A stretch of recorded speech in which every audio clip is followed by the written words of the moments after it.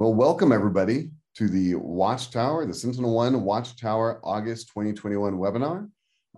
This is where we review interesting findings from the previous month, interesting intelligence and hunting that we've reviewed, that we've covered over the previous month. So with us today, you have Drea Petter-Linden from the director of our DFIR team. We have Niranjan Jayanad, who is one of our lead researchers and hunters from our Watchtower team. And again, we're going to be reviewing the August Watchtower report, which is everything, well, not even everything. Just to be clear, what is Watchtower before we really get started? Watchtower is intelligence-driven threat hunting. So it is our group that is focused on determining what is happening in the cyber threat landscape every single month, really every single day, every time something new hits. And they utilize operational intelligence, open source intelligence, closed source intelligence, the news, everything really as a way of determining what we're going to hunt for our customers. Everybody who is a SentinelOne Vigilance or MDR customer or one of our DFIR customers, they receive this hunting across their entire environment. We feel it's very, very important to have this proactive element, always be waiting for detections and have the best AI and the best detection and the best ability in the world for that. But we also want to be that arm that is proactively looking for the newest and most active threats. And that's what we are. And to be able to do that effectively, you have to really be a very powerful intelligence organization combined with a powerful hunting organization. So that's what Watchtower brings to the table for our customers. So every month we release our report. It's really a threat hunting digest. This is something that our customers receive, and they know, they have that peace of mind to know, hey, this has been hunted for within my environment. And they may, if they get a notation from us that says, hey, we found something that needs to be looked at, then we look into it. Otherwise, they receive this report and it shows them that, wow, all this has been hunted in my environment and I'm clean. We provide two versions of the report. There's TLP White, which we will provide as part of this webinar. It'll be publicly available tomorrow, but as somebody that is in this webinar, in fact, we can go ahead and put that up in the chat right now, if we could do that. And that way you can go ahead and download and view and read. Now, and just to be clear, the difference between the TLP White and the TLP Amber versions are that the TLP White it has the stories. And it has definitely some technical content as well. But it really gives the idea of who is behind the attacks, who's behind the spikes that we're seeing, who's behind the different campaigns we saw active throughout July and into August, right? And when are these, when did they happen? Who do we see being targeted? What regions, what industries, all of that, right? And all this information and how does it happen? All that's within the white version, which can be publicly put out on LinkedIn, put it wherever you'd like. Now the TLP Amber version is something we only provide to our direct Watchtower clients. And that's something that goes in much more depth with deep visibility, Yara rules for searching, reverse engineering, and forensic investigation of the various threats. And it gives oftentimes very sensitive intelligence that shows how we're finding these bad guys. And we prefer not to let that out on the open internet. So that's what Watchtower is a quick recap. Now, as you can see from the table of contents here, we had to kind of restructure this webinar a little bit. We added a lightning round at the end because there's just so much in that July-August timeframe of active attacks. Some of the key things we're talking about, huge story on Conti and their playbook leak and what a goldmine that was for us as researchers and any security research intelligence analyst out there. So we'll dive into that. We're going to talk about the SolarWinds Surview and even we have some brand new findings on that we're going to share right here in this webinar, and we're going to try to update our report with these new findings. It's just new things that have come out on how the attackers are using the infrastructure. So big stuff.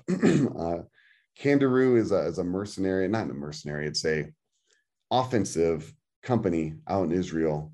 And you found that a lot of the exploits that they sell pseudo legitimately being used by various APT threat actors for surveillance. So we've seen a lot of that. Hive Nightmare was a big story. We hunted heavily in that. Black Matter and Dark Side was interesting in the sense of, is this a reincarnation of Dark Side? Hard to say. We're going to dig into that a little bit. Revol, Mosaic Loader, Paisa ransomware, Ababook ransomware, then TrickBot, which, boy, didn't we think that was kind of dying down when Emotet got crushed or got, sent down? Kind of, but suddenly we're seeing it spike back up again. So we'll talk about that. And then new malware we found in the criminal forums, right? The kind of the cybercrime underground. All these things are things we're going to talk about. There's a couple other, Sock Goldish, I can't miss that one. That was a really big one. It's the last one. Usually we have the bigger stories up front, but Sock Goldish was actually very, very prevalent in the last month. So with that said, as a very brief intro, I'm gonna jump right into handing this over to Drea, which she'll talk about Conti. I think you're on mute, Drea. Oh, rookie mistake. Thanks a lot, Brian. Thanks everybody for joining us today. The Conti playbook leak was obviously a pretty significant moment this month for a lot of security researchers and enterprise security professionals. So we're just going to talk a little bit about that and what that means. Brian, if you can go, thanks. So we know that affiliates play a key role in any ransomware as a service success. So it makes sense that they, of course, get some sort of share of profits that the larger ransomware gang may acquire. For the most part, these affiliates tend to be mercenaries that are hired to compromise networks from around the world. The higher the value of the target, usually is the higher their payment. After they compromise a target, they tend to just kind of hand the keys over to the core ransomware gang, who will then kind of proliferate the ransomware, leak data, do kind of the dirty work. On August 5th this month, a former affiliate of the Conti ransomware gang posted a number of what I guess the best way to refer to training documents on a Russian language forum. He was not happy about his payment, whether that was that he didn't get paid or he thought he should have been paid more, or maybe a combination of both. At the end of the day, he was unhappy with his working conditions and was adamant about making that known. Based on the data that he leaked and chatter on the forum that sort of happened afterwards, it appears that the affiliates of the Conti ransomware collective get paid around $1,500 per target, which does seem sort of like peanuts compared to the high ransom demands that this particular collective are known to demand. So the documents that were leaked, for the most part, were pen test affiliate onboarding documents. They provided instructions and manuals about how to carry out an attack, literally in a, sometimes in step-by-step manner. It also included a couple, I think, tools, so some Cobalt Strike tools and a bunch of Russian language text documents. Some of the titles of those documents were things like disabling Defender and how and what information to download. So again, very, very explicit direction on how to carry out an attack. The affiliate that publicized the data, he did eventually get banned from the group and his content was taken down. But prior to that, he claimed that less than 30% of the content was actually released, and that he had left out anything important that could compromise future operations, which is interesting because there was quite a bit of content there. What we we did get useful information out of that leak. There were a lot of tools, like I mentioned, a list of Cobalt Strike server IPs. Most of that information we were able to validate either by previous investigations or intelligence. There was also some interesting information that came not necessarily directly as a part of the leak, but the chatter in the forums that followed what happened. Affiliates were very vocal about their working conditions and their opinions of leadership. So there was just some operational information there that we gleaned. If you want to go to the next slide. So in May, the FBI released a TLP white flash report about Conti. There's some interesting metrics that came out of this. Just want to kind of go over with everybody. At that point, more than 400 organizations had been victimized. 290 of them were United States corporations. Our Watchtower hunters have been researching new detection methods to proactively detect Conti behavior in our customer networks because it is so prolific. You can see that the data exfiltration and leaks associated with this gang are very high, higher than any other. Their ransom demands have reached as high as 25 million US dollars. And I think it's also interesting as an instant responder, the dwell time that we see with this group is anywhere between 4 days and up to 3 weeks. So they definitely take their time.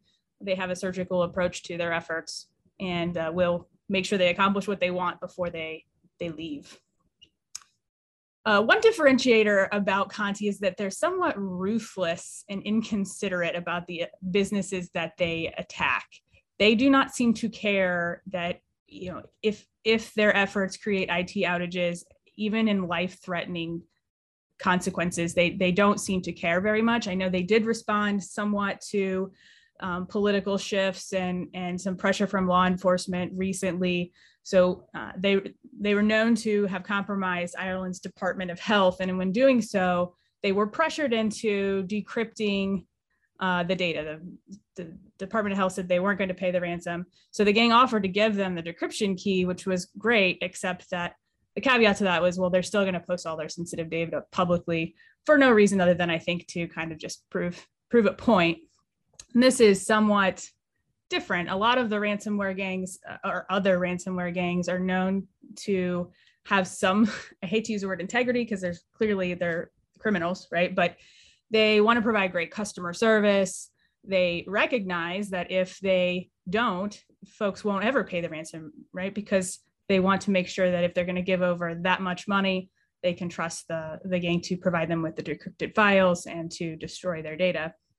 That does not seem to be the case all the time with Conti. I think it's certainly most of the time, but there has been evidence in the past and historical incidents where they either only provided a portion or none of the recovered data after receiving ransom demands. Next slide. So just some overview on Conti and their methods. They are known to work with TrickBot and Bazaar actors in the past. Above, you can kind of see a breakdown of the different tools that they use in their operations. For initial access, they have two primary methods. Spear phishing emails that'll lead to Cobalt Strike or Bazaar payloads. They also have been seen compromising a couple of well-known firewall vulnerabilities. We've seen a lot of that within our own DFIR investigations, that was, especially within the last few months, pretty common. Once initial access is gained, network discovery is done again with Cobalt Strike, Bazaar Loader, Advanced IP Scanner. They compromise credentials by dumping LSAS with ProcDump. There's also been incidents of them using NTDS util against 80 data sets of databases. After they've got those credentials and they've got network topology and understand the scope a bit, they use PSExec, SMB, AnyDesk, and some other remote utilities to move around the network. You can see a lower right box there shows some information that we actually collected out of a recent investigation, shows their use of AnyDesk in that case. They also use kill modules as a defensive agent. Again, the box right above that, you can see examples of those modules. So they're looking for strings that are likely relevant to security detection solutions. And so, quite clear there what that intent is. They use 7-Zip and rclone to compress and upload their cloud storage or their files to their cloud storage providers. And then post exfiltration, they distribute and execute ransomware via scheduled tests and onto remote systems. So again, just kind of an overview of their behavior. See them using, again, a lot of the Cobalt Strike and Bazaar Loader payloads, not too dissimilar to a lot of other ransomware affiliate groups. That is it. Our old friend Cobalt Strike, huh? Yeah, it seems like everybody uses Cobalt Strike. I mean, if we can find that well, that's definitely a good one to pivot on because everybody seems to try to employ it at some point, at least recently. Yeah, so Dre, a great overview. I really appreciate it. this was, from my point of view, one of the most interesting events to occur in cybersecurity in recent memory. I mean, I think it was just this treasure trove of data. I know that our Watchtower team took all this Russian language. We had our linguist go through it and translate it. So step-by-step instructions for attackers, for these paid affiliates, on how to break into victim endpoints, victim networks. Super interesting. And the tools they used, it's almost like going to a pen tester course, a really detailed, explicit notebooks and textbooks to get certified as the advanced pen tester. It's all like similar to that kind of thing. So it's just, to me, it's fascinating to see when they're onboarding new affiliates and training their new affiliates, just how detailed they are in their training and what they give their affiliates in order to compromise these networks. And then when it all falls on our lap from a disgruntled insider, we're able to translate. I know Watchtower made 40 behavior, at least a lot of different atomic IOCs. We've talked before in these webinars about the difference between atomic and behavioral, and how we like to focus more on behavioral because, atomic IOCs, hashes, IPs, domains, they change all the time. But we find good behavioral IOCs, they're going to last across multiple campaigns. And families of malware sometimes. So, we got a ton of different good behavioral queries to hunt for. So for us, it was a gold mine. And I just think it's really interesting because it's this disgruntled insider, this situation. I always find it interesting how we have the similarities between our legitimate organizations and the cybercrime underground. And I think this is a great example of they were not paying their affiliates well. They were not, the work-life balance wasn't good.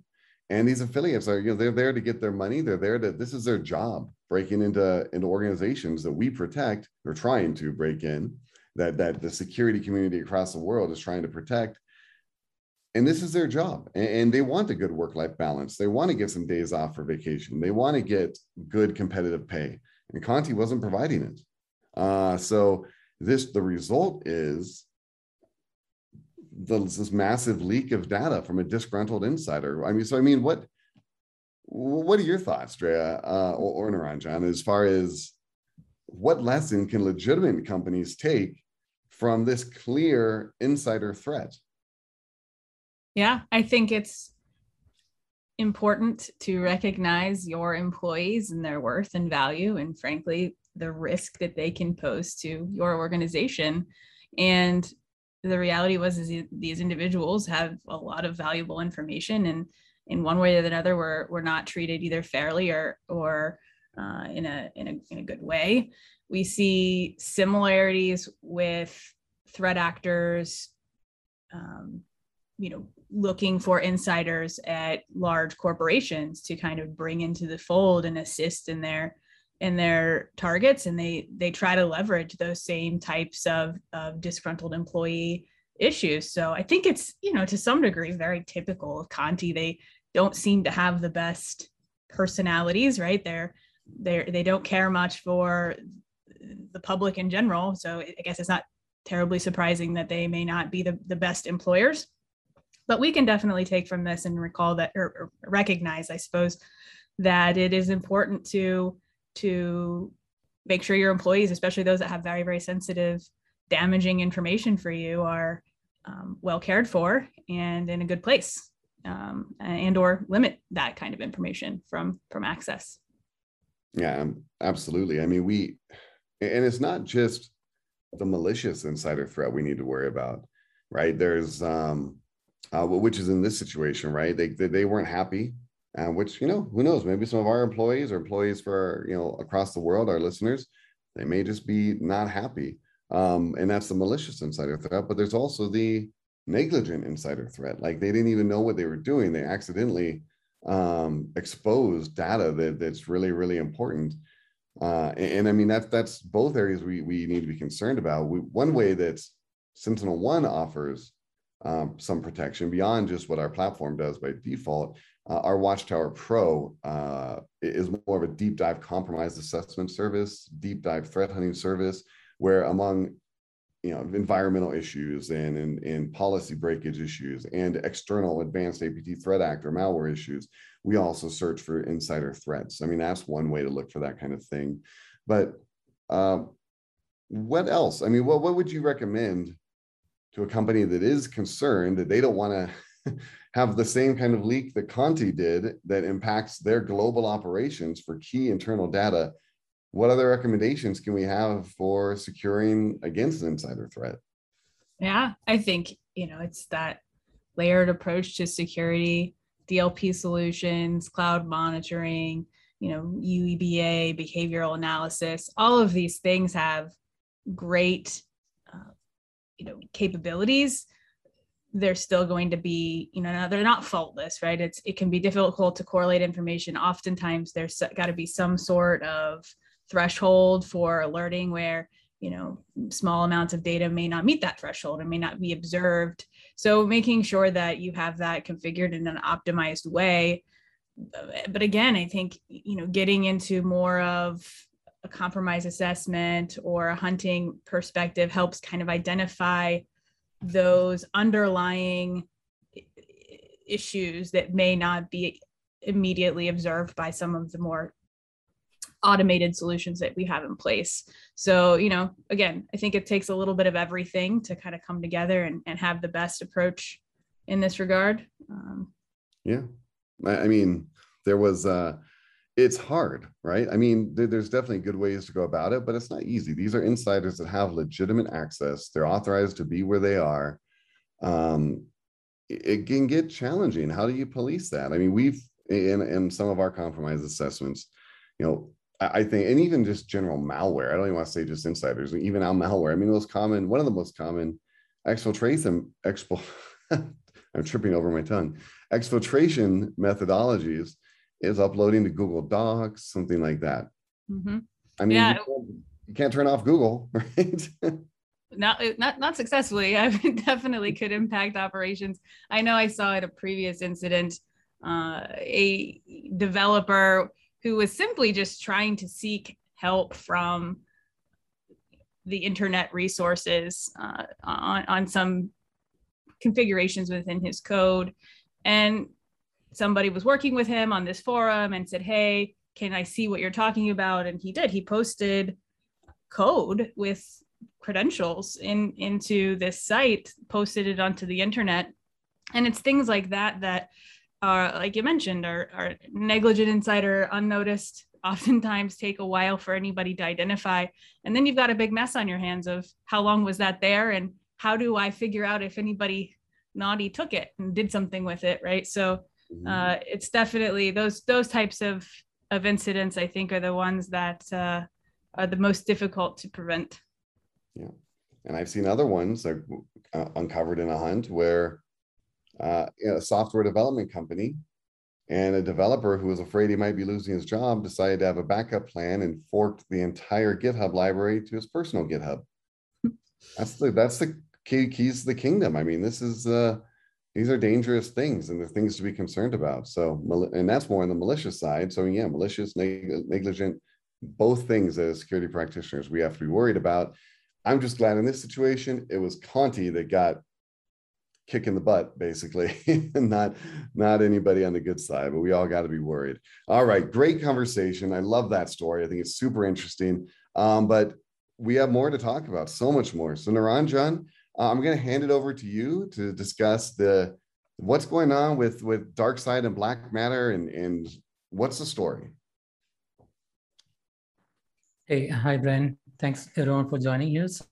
So as the best practice, what we do as we come across new malwares is that we study thoroughly on the code level, also to identify if there is any code reuse or code overlap with something that we have seen in the past. And during this process, we might come across a lot of variants of a malware family that shares technicalities, capabilities, and some functional blob of code across multiple variants. So that was spotted when we analyzed Black Matter and DarkSide ransomware.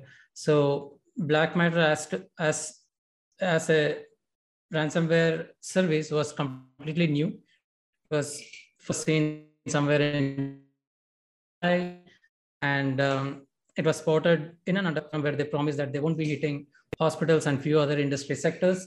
The same text was seen in their leak screen as well. The one in the bottom left corner, black in color. So this group was operating kind of in a very aggressive. Within a couple of days, they were able to earn around $4 million.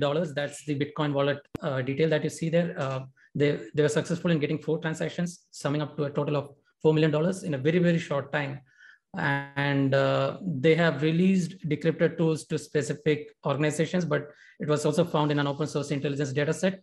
And clearly the strings told that it belonged to Black Matter Decryptor. A famous researcher and CTO of Emisoft, Fabian Wasser, reviewed the decrypted tool, and he did also mention that this decryptor tool showed some similarity traits with DarkSide ransomware that was written by us. I mean, that was researched by us in our earlier Watchtower report. Please check that out for in-depth analysis and research done on DarkSide. So to sum up on the similarities that were seen between these 2 ransomware variants, both shared some similarity when they were trying to resolve API and necessary DLLs on the fly before execution, which we'll discuss in the next slide. Both used config in an encrypted format, and they were decrypting it using API compression. One core difference was that Black Matter was observed in 2 different variants. 0 and 2.0, the second version was just a couple of days back, but both the variants were connecting to one same C2 domain. So it was easy for us to hunt because we had behavioral rules written for this particular variant of ransomware, and we found the hash that was connecting to it. And it was also reported by a few other researchers, and they tweeted about it as well. One main difference that we saw between Black Matter and DarkSide is like Black Matter was able to encrypt machines with keyboard layouts having Russian keyboard layout design. So most likely many ransomwares would not encrypt files if they identify a set of, but this one was encrypting even the Russian keyboard layout was found. And both of them used SALSA and RSA for file content encryption and key encryption respectively, which is very similar between the 2 variants of ransomware. Those are just a couple of them, but we also analyzed Reveal in the past. One difference between Reveal and these 2 variants is that the config structure of Reveal is in JSON format. You would identify that when you reverse engineer it, whereas for Black Matter and DarkSide, you will have the config in a separate section of PE file. So it's easy to identify when hey, Narendra, and this particular slide shows you about, yes, Brian? Well, I think the audio is not great. Maybe if you turn off your video, it might be a little better for the audio. I'm wondering because I was kind of having some audio issues. Sure. I'm doing that right now. Is it better now, Brian? Yes. Okay. So this particular slide shows some reverse engineering notes from us. Both the variants of ransomware families, both these were using API hashing, and these are some of the code that was responsible for identifying what were the APIs that were getting resolved as you debug the code. And after a stage, you would see all the necessary DLLs used by the ransomwares and all the API functions and strings getting deobfuscated.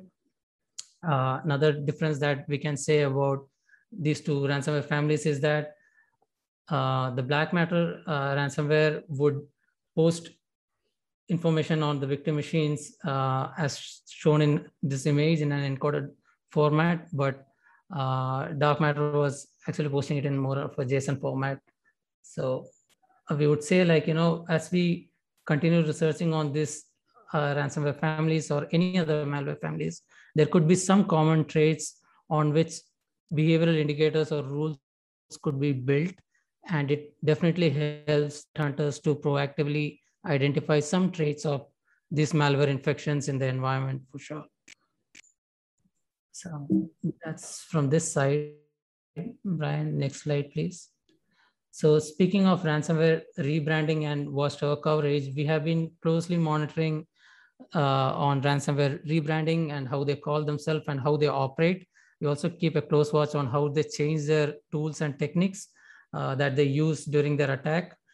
This particular image was taken from Krebs report.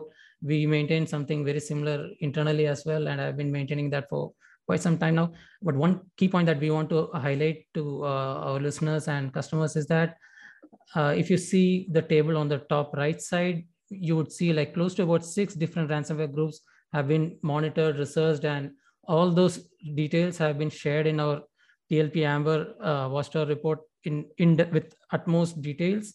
You could see the months. So close to about 3 or 4 months, we covered 6 different ransomware groups in total. And TLP Amber report would generally have details where we break down the attack stages, highlighting the different tools that are used at different kill chain stages. As Ria showed the previous slide, we also reverse engineer the code, identify the code overlap, share Yara rules and divisibility rules that could be used by threat hunters. We also give insights from the underground forums that we pivot through to identify what different affiliates talk or chat about conducting an attack or use the leak data of specific organization, and we try to inform customers in a proactive way. Nice. I mean, it's what, that's great. Thank you for that intro, that description. What I find really interesting about this attack, right? DarkSide was the organization behind the massive Colonial Pipeline attack that we saw. When was that? May, June, something like that, right? And in this increasing, what we've witnessed recently, I think in recent times, is the push from US government, I think definitely US government, maybe global governments as well, to be more aggressive in how they're responding to these threat actors, especially ransomware threat actors. And in response to the Colonial Pipeline attack, they took down basically the DarkSide. DarkSide was taken down. They were banned. They lost their network infrastructure. They lost millions of dollars in Bitcoin, their finances, based on this major takedown. And now, but the question is, right now, my background came from the FBI. That's where I got my start, really, in chasing down APT nation state threat actors and these cyber criminals. And even with the Bureau, a lot of what we did was monitoring and observing the bad guys. We knew where they were. We knew what they were doing. But once you take action, they disappear. And now you don't know what they're doing. So there's been a battle on policy issues, like, do we take action to take down the bad guys or not? And I think ransomware is certainly, I mean, when we classify different kind of threat actors between cyber criminals, nation state, hacktivists, and the various classifications there are, ransomware has always been cyber criminal, right? They're motivated. Primary characteristic of a cyber criminal threat actor is motivated by profit. That's where they've always resided. But I think in some ways, when we look at this movement, these massive attacks like on Colonial Pipeline, where this is impacting the gasoline and fuel to the eastern United States, I see the line blurring between cyber criminal and cyber terror. And I think that we might have kind of a movement from a cyber criminal organization to a cyber terror organization. And maybe that is part of the motivation for governments to say, you know what, it's time to take action. Because again, that's what that is, right? So terrorism is inciting fear amongst a large population. And when we have the eastern United States waiting in line for hours to get gas for their car, that's inciting fear in a form of terrorism, in my opinion, at least. So all this to me is really interesting as we see these things kind of evolve from their traditional classifications into kind of a new way of looking at the world. It's all interpretive, can be interpreted by opinion and experience and what people think, but that's kind of what I see happening. But this brings us back. Sorry, that was a really long-winded explanation of where I was trying to get with my question. My question is this: if we are now taking action, taking down DarkSide, taking down, or who was the one last month? Revil, right? If these actions are being taken, these big major actions, these big takedowns, but then the risk is if we don't actually have real, work with our international law enforcement partners and make arrests, put people in jail, and we just are able to do a takedown, then the result is they can just come back, right? And now we have to relearn where they are.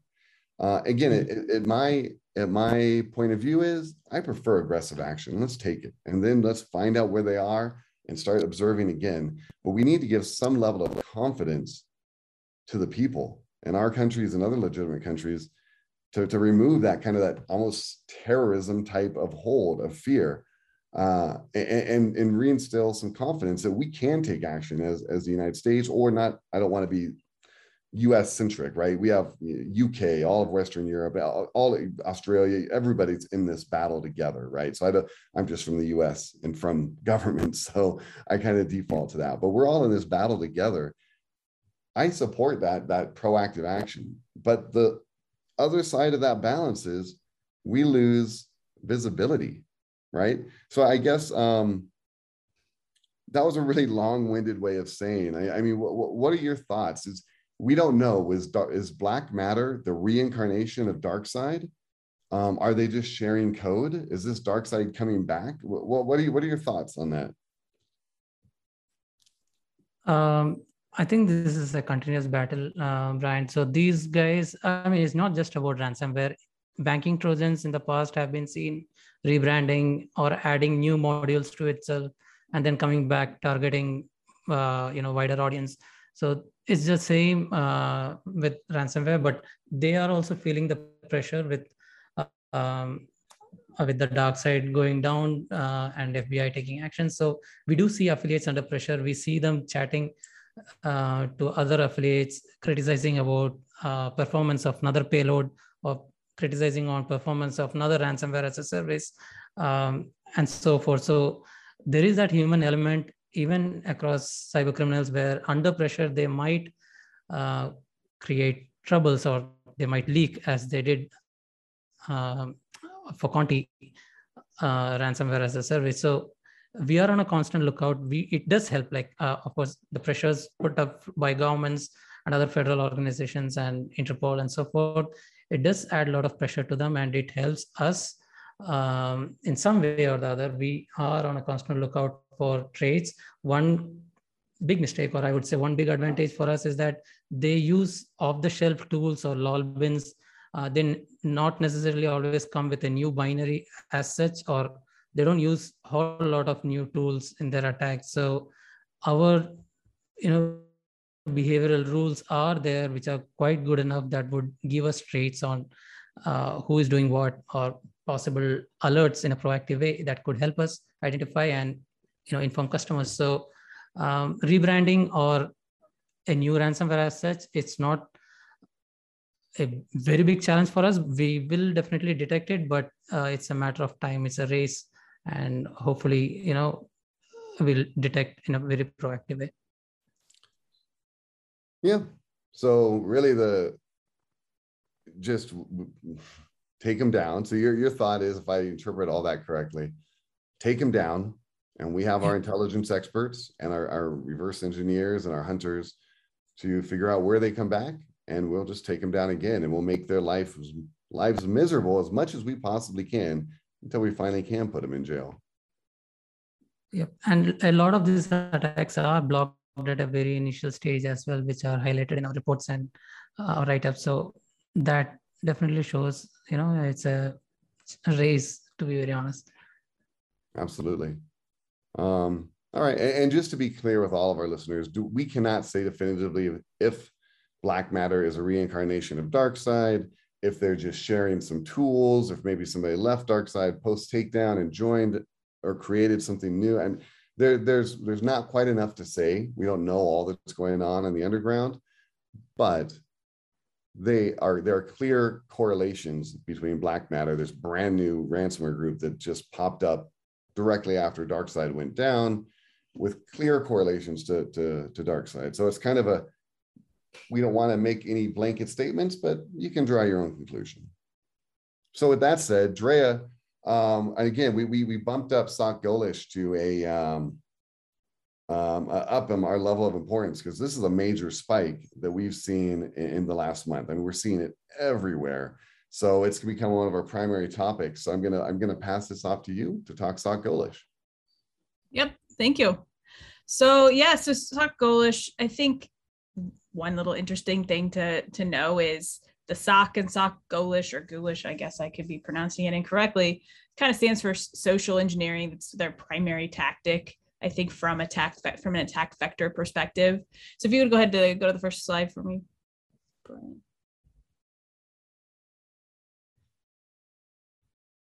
There should be one more. There we go. So this slide is not the most beautiful slide, and I apologize. I think I'm just going to try to talk through it. At the top, you see the kill chain that these SOC Golish campaigns are using. It's pretty simple, right? A user visits the site, they're presented with a malicious zip file that's masquerading as a browser update. Sometimes it's like a Teams update or a different software update, but for the purposes of what we've been seeing lately, it's always been a browser update. They click that update, which then uses native Windows tools to execute an embedded malicious JavaScript file. That then winds up essentially backdooring the endpoint that it's run on. And at that point, we see the group kind of run typical credential dumping tools. They'll move laterally. They spend lots of time. In fact, the investigation that I just finished up, they were actually in an environment for nearly a month, quietly and stealthily kind of poking around and embedding themselves, building in persistence mechanisms within the environment. They're known to kind of, at that point, download and execute different payloads, remote administration tools, or ransomware actually as well. Some of the file names associated with SOC Ghoulish are things like chromeupdate.js, edge.js, firefox.js, and even opera.js. And the only reason I mention that is because it sort of starts to bolster this perspective that these are legitimate files to the end user. It also, down the road, winds up being helpful for us when we create hunting and we start doing some of our domain research. But the attacker also commonly uses domain fronting tactics, which obfuscates where these malicious files are actually coming from in a way that to the user, they look like they're coming from legitimate CDNs. So the problem with that, or the struggle, I guess, challenge with that, is that traditional social engineering security awareness training that we give to our end users, those methods that we teach them to identify things like this are just not going to work. So it makes it even more difficult for them to kind of be our first line of defense, and no doubt makes this much more successful at the end of the day. So when you look at the virus total image, which I know you probably can't actually see, but if you could see it, what it would tell you or show you is the link between one cluster of domains and then some SOC Ghoulish samples that we have. Again, we see file names that are associated with IE, Firefox, Chrome, Opera. We also see commonalities that we use in our deep visibility queries that point to these campaigns. So for example, you can't see it, but there's one really long URL in that image there, and it ends with 1x1.gif. That sort of file is a result of the post commands that are created during these attacks, and we see that pattern across many samples. So it helps us really build in some of those thoughtful queries that really have been very fruitful in helping us watch and monitor these attacks lately. I'm going to go to the next slide, Brian.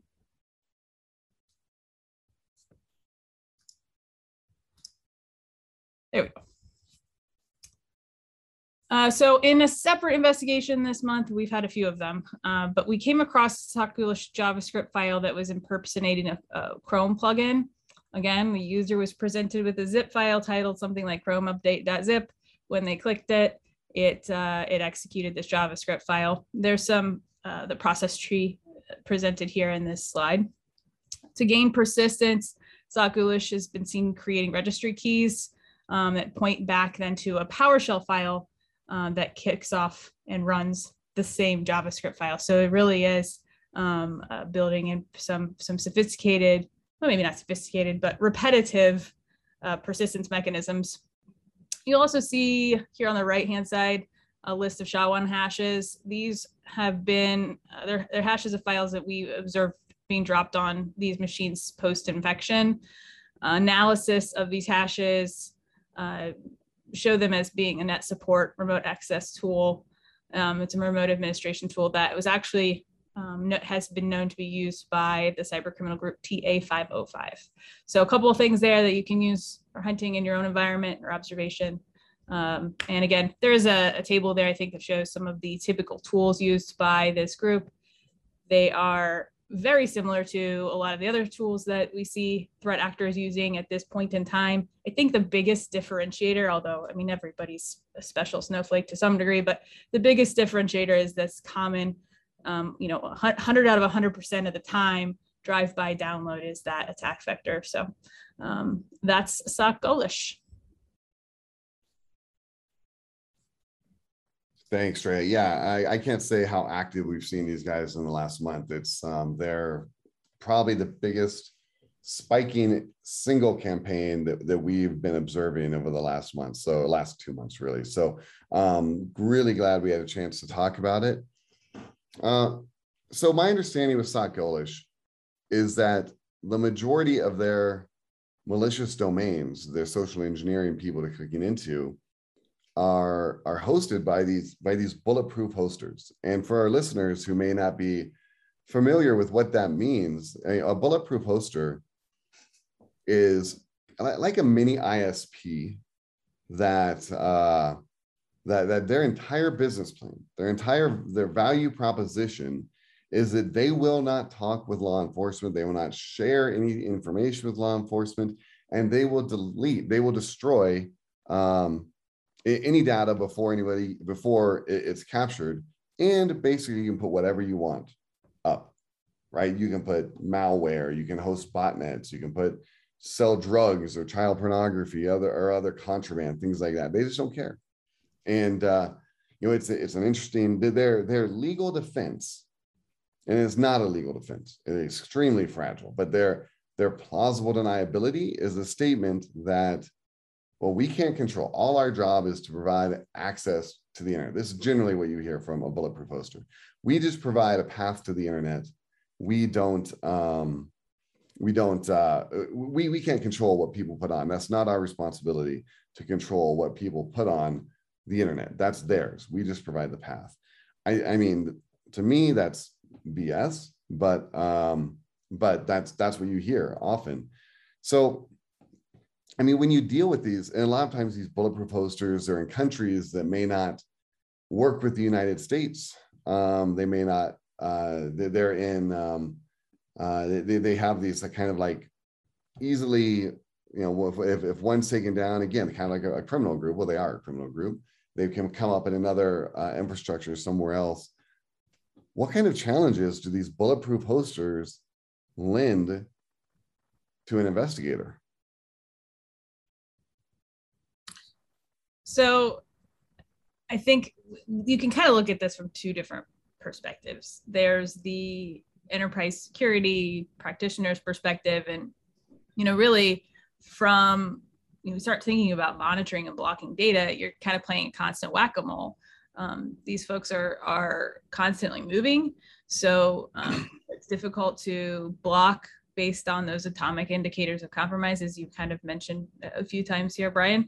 But you can't use abuse complaints to remove content either, because again, it's the provider is not frankly concerned about your issues. So it makes it very difficult and very important to, again, have that layered approach to security endpoint detection is going to be very important because, again, the firewall and perimeter defense mechanisms are going to be difficult to ever really lock down.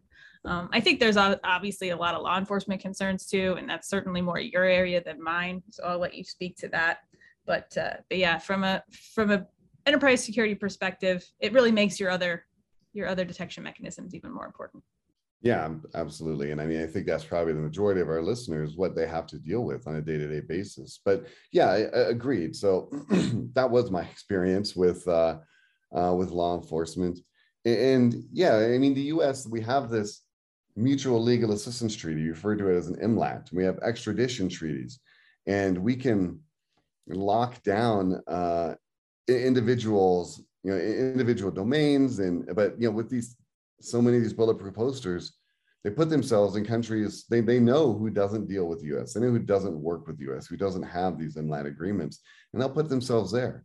In order to really, for law enforcement to make any good progress, like I said, we got to make arrests. We got to put people in jail. Otherwise, they'll just come back. They'll come back and rebrand themselves. They'll different infrastructure. And that's the big challenge if they're operating in countries that don't want to work with the US and they know where they are. And other situations like, you can deal with Russia where, they do operate as part of the Mutual Legal Assistance Treaty, and they end up not even, they don't follow it. Honestly, they use it as a recruiting mechanism. Niranjan, I'm sorry, I know I'm going to cut you short, but I'll share a very quick story from the FBI days, where it was one of the early on card scraping malware cases. And this threat actor,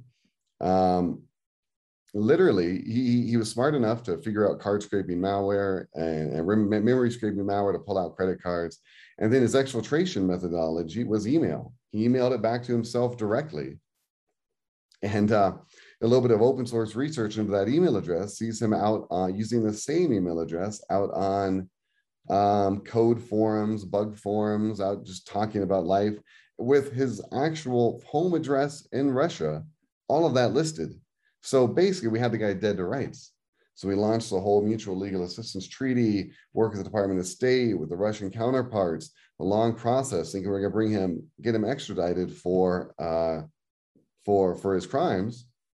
About 4 months later, we observed from other channels, identical modus operandi and malware being used, malware types being used in nation state attacks out of Russia. So, I mean, we can't draw that line definitively, but a big part of me is like, man, I just saw that in this attack, which we have a pending Mutual Legal Assistance Treaty request, and now he's working for a nation state threat actor. So interesting. Yeah, just these challenges and trying to work through these international legal agreements. I mean, be US, Australia, UK, Netherlands, all these different, like, these are really, really good investigators.